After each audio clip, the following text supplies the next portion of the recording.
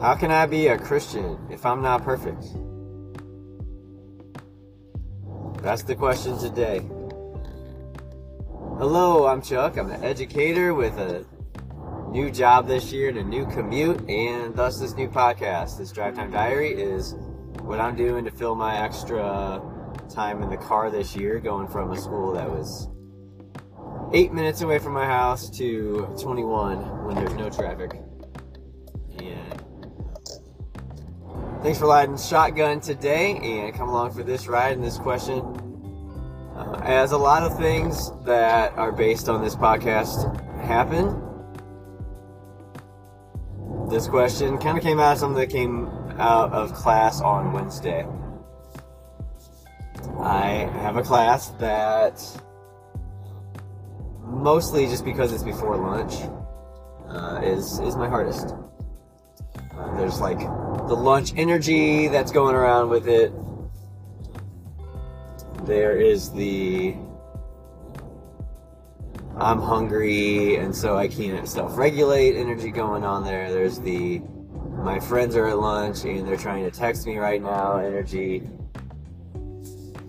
And then I think there's some kids in there also that just in any class would be ones that needed lots of redirection, that kind of thing. So in that class, particularly the other day, Wednesday, things got to a point where we were wasting some time waiting on people to stop touching each other, stop talking to each other. It was a part of a study guide that we were doing in class that I was just doing some direct instruction on, and I was feeling frustrated that some of the very people that needed to be listening, because I knew that they still were not set on that skill and so needed the example, were the very ones that were explicitly not paying attention. And that's a point of frustration for me. That's a point that I cannot control. And when I can't control something, that's where I feel frustrated. That's a totally normal response. And that's when I start to make mistakes in the way of calling out students that I don't want to be calling out, and putting students on the spot that I don't want to do that, and having short responses, and being dripping with sarcasm, and all these things that are not at all the teacher that I want to be. These things happen when the control that is all an illusion anyway really manifests itself, breaks out at me. But here's the danger that we can run into. And sometimes kids ask this genuinely. Sorry, students. I'm trying to get away from saying kids. Sometimes students ask this generally, and then I think also sometimes students ask this as a trap question. In the middle of my frustration the other day, two students sitting right next to each other who have, I don't know if they've heard me seen some things in class or listened to the podcast or know that I go to the Breakfast Club Christian seeking group on Thursday mornings before school. Anyway, these students said, while I was in the middle of being frustrated and that spilling out, said, "Hey, aren't you a Christian?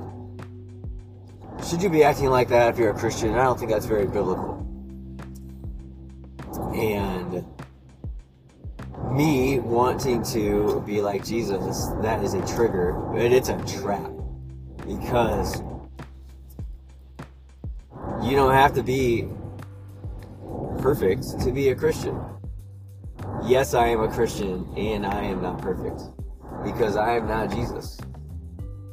That is the beauty of me being a follower of Jesus, is I don't have to be perfect. I don't have to strive to please God so that I am accepted. I am accepted and I am loved because of what Jesus Christ did, dying on a cross, and I just accept that. I just accept that gift, is the way that the Bible says it. And so, do I want to be better and better? Absolutely. That is, of course.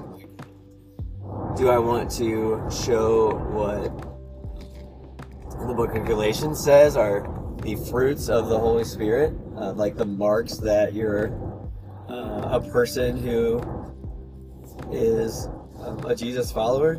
Love, joy, peace, patience, kindness, gentleness, self-control? Yes, absolutely. All of those things. But it's a trap to get stuck in, I have to be perfect in order to identify as a Christian, or be pleasing to God, to do anything for Jesus. The kingdom of heaven, or the kingdom of God, is the words that Jesus used when he spoke. It's for everyone that with humility wants to confess that they're not it, and humble themselves and forgive others as God forgives us at the cross. And that power over sin that comes from defeating death, from the resurrection of Jesus, that's what we draw upon to try to be better and better. But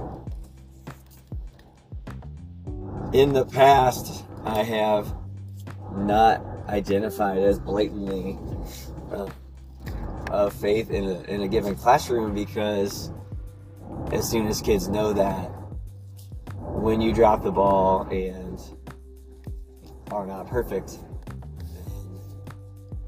there's the trap of, wow, I have totally ruined Jesus, and he's never going to save anyone ever. This is the hyperbole, the exaggeration.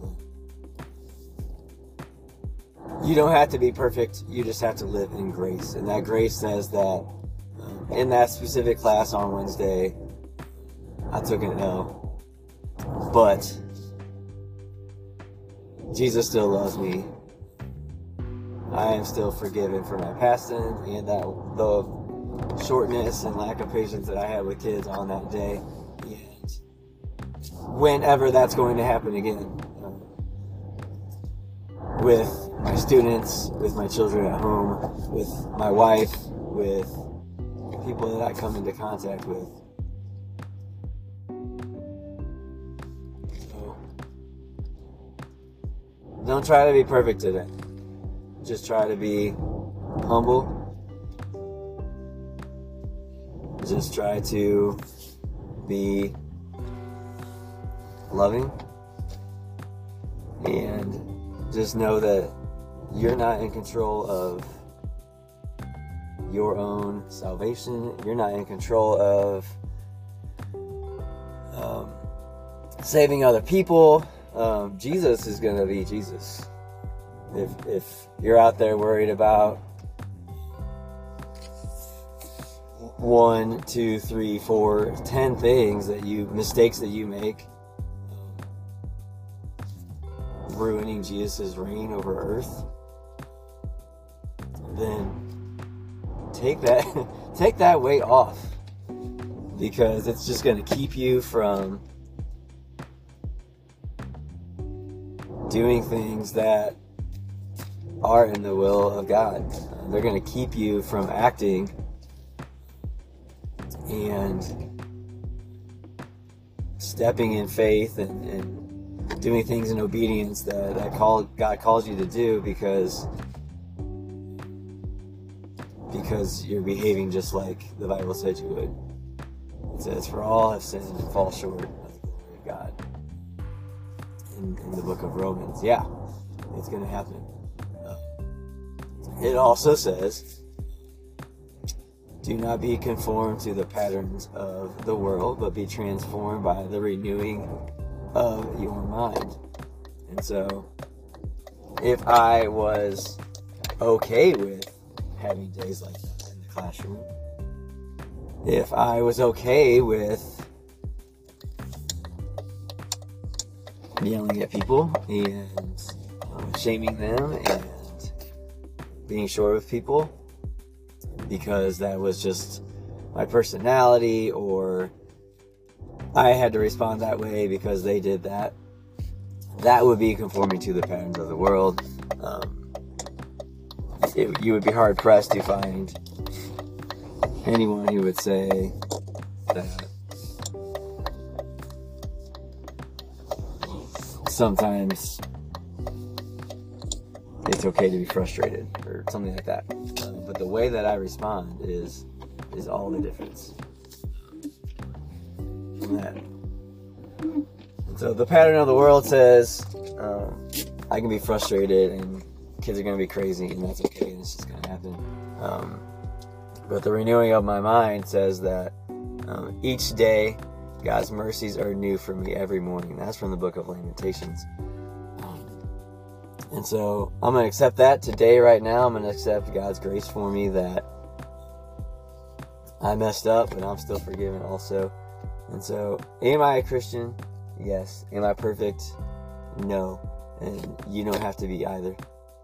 I'm at school now, so it's time to go in and get my test ready onto our learning platform. So I'll see you next drive. Let me know what you think about this episode. You can put a voice message on Spotify. You can send me a message on the X at Chuck C. Baker. You can Instagram for the podcast at Dry Time Diary, or to me just personally at Mr. C. Baker for Math. We'll see you next week.